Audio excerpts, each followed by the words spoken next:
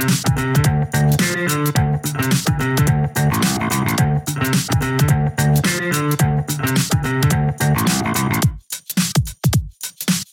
doesn't seem quite right. Welcome to Not Quite Right. My name's Ed. And I'm Amanda. This is the final episode in a series of interviews that we recorded at the Words on the Waves Writers Festival. This time we spoke with Mandi McIntosh.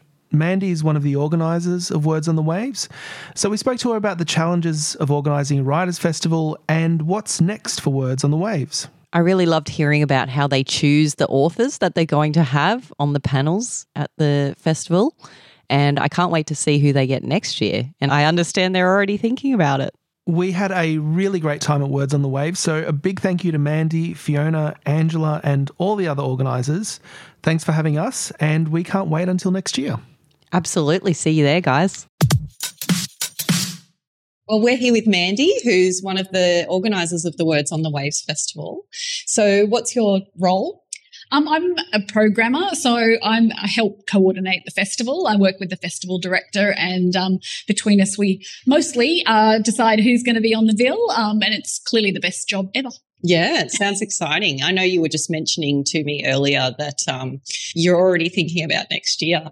I think we can't help it because as books are coming out now, or we hear from an author that we've had this year that they've got something else coming out. So, you're always looking forward to seeing what's going to be coming up next. And, we hear something at the moment and think, well, that's a great theme for something for next year. So, yeah, we usually take a week or so to wrap up, and Angela will write the big reports and things like that to make sure that we've, fully examined this year. And then, it will be time to start again. Kicking off. So my question is, who was your biggest get, for you? Who were you most excited to have appearing this year? The festival? Yeah, this year. Yeah, this year. There was a couple. I was very lucky this year that a couple of my big fangirl favourites were on the list. So Jock Sarong, who came up from Victoria, I'm a huge fan of his, and also Inga Simpson. And I managed to put them both on the same panel together as well. So that was fabulous. So I think they were two of my favourite picks for this time round. And I think we all have those ones where we invite and hope that they'll say yes. We were really excited that Jennifer Downs said yes after having won the Miles Franklin last year. So that was our first Miles Franklin Prize winner. And then we also this year had 4 of the authors who were on the program be longlisted for the next Miles Franklin, which was, that great boost to show that clearly we're picking good books.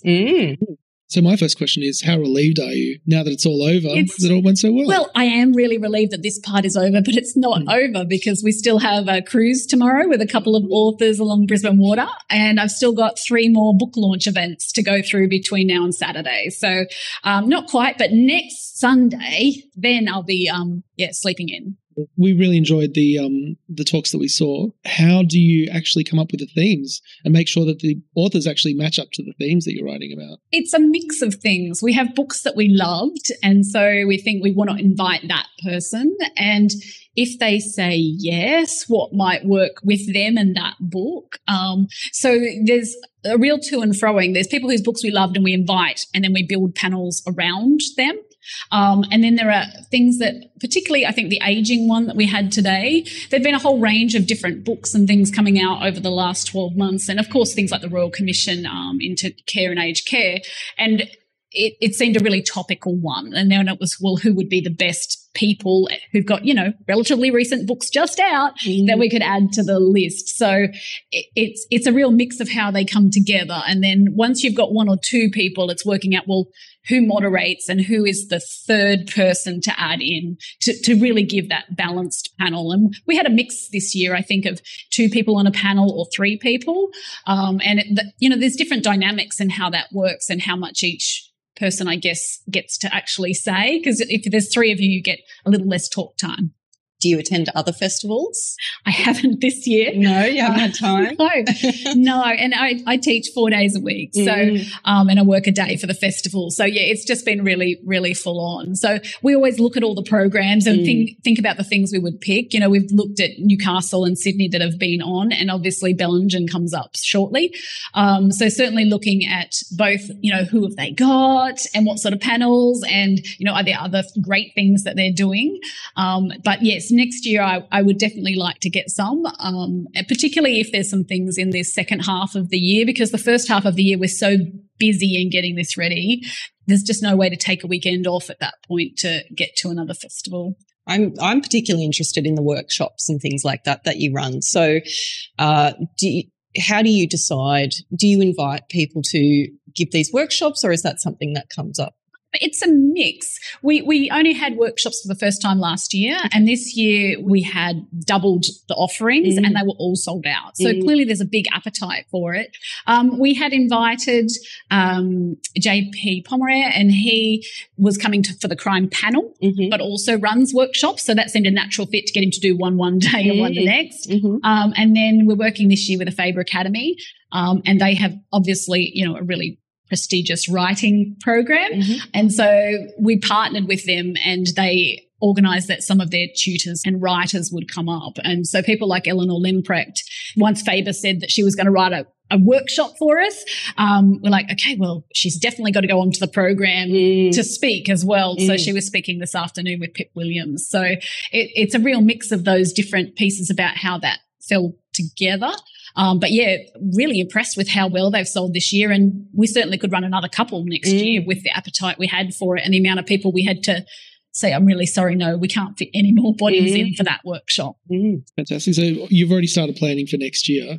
Just thinking about it. Do you have a theme in mind yet, or is it? No, the theme takes a while, and Angela's really good at it. Yeah. So we usually wait till we've sent out a couple of the major invitations and got acceptances first, because then you start to get a feel for what you will have ready to go. And this year's theme, The Mind Swims, was really apt because Robert Adamson died earlier, and he had been a guest last year, and he spoke on the cruise and went down the Hawkesbury. That's where all his work is set. So a quote from one of his poems was perfect. So then thinking of what will be perfect for next year, have no idea what that will be yet. So tell us about this cruise. The cruise, the first year, when we're still throwing ideas around, I kind of thought, well, we're on the waterways and we're going to have this at this surf club here at Ocean Beach, and it was the original venue for us. And I thought, well, maybe we could do something on a boat. An author had pitched us an idea about doing a workshop or a small thing on canoes and kayaks. And I was like, no. But that sparked the idea that maybe we could do something on the water. It definitely was not going to be in a kayak. So we got Central Coast Ferries and kind of went, well, look, we could host something on board. And that first year, Grace Karskens, who's a fabulous local historian and wonderful author, she writes about the Indigenous peoples on the waterways and things like that. So inviting her and Vicky Hastrich, who wrote a beautiful memoir set on the Brisbane water, and we're like, okay, yeah, we can do it. Like the first year, we're a little unsure about how that would work. Everybody has to turn up. There's no latecomers because we've already left. But yeah, it's a 2-hour cruise, goes around the waterways, and hopefully you get to sit there in the hopefully beautiful day, but if not, it's okay. It's enclosed. We didn't sell any outside tickets this year, so we're just internal. So we can fit 60 people seated inside undercover. So it's a lot more civilized than canoes. Yes, yeah. So you can imagine the OH&S implications of trying to do something on canoes.